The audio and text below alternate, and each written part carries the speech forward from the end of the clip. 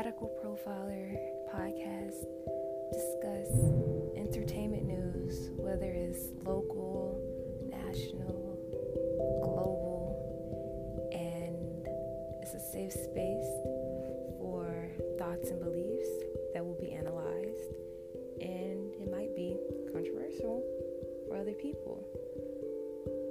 The listeners would gain, broader and new ideas along with learning new and interesting information.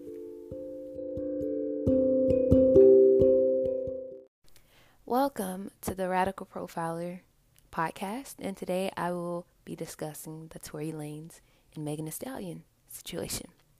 So just recently, Megan Thee Stallion got an apology from Tory Lanez, and within the apology, he said that he was drunk and that he was sorry.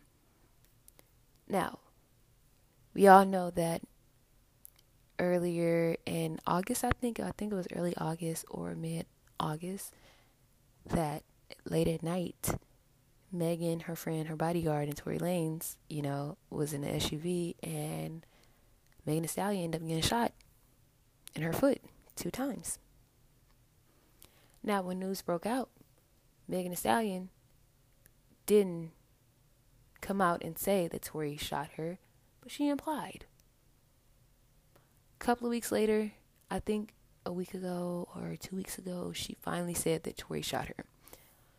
Here's the reason behind it. She wouldn't say that as well, but she did say that she was getting out and she didn't hit nobody, and what happened, he pulled out the gun, he shot her 2 times in her foot. Okay? Now, this situation is sad because no one should have got shot. No one should get abused. I'm against abusers. I'm against violence.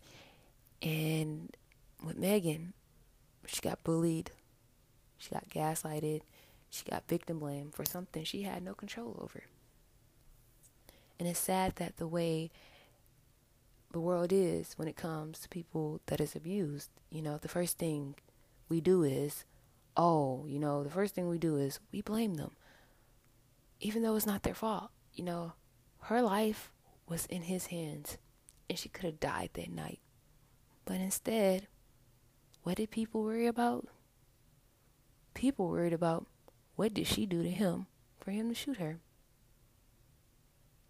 The first thing I thought about when I heard it was, I hope that she survived. And that is sad. Now, over the month, Megan Thee Stallion did gain support from fellow superstars like Rihanna and Beyonce. Oh, and the legendary rapper Houston Bun B. But as far as the support that she really needs to cancel Tory Lanez, she didn't get that support.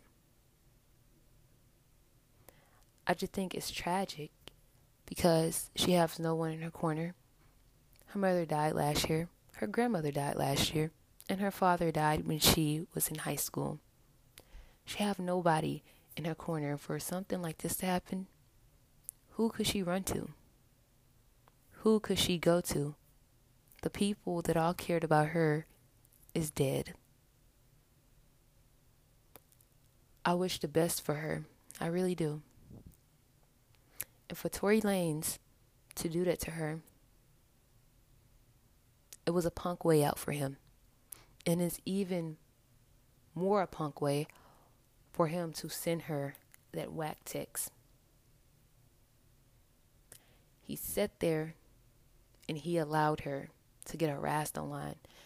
The harassment so bad to where she had to upload pictures on her Instagram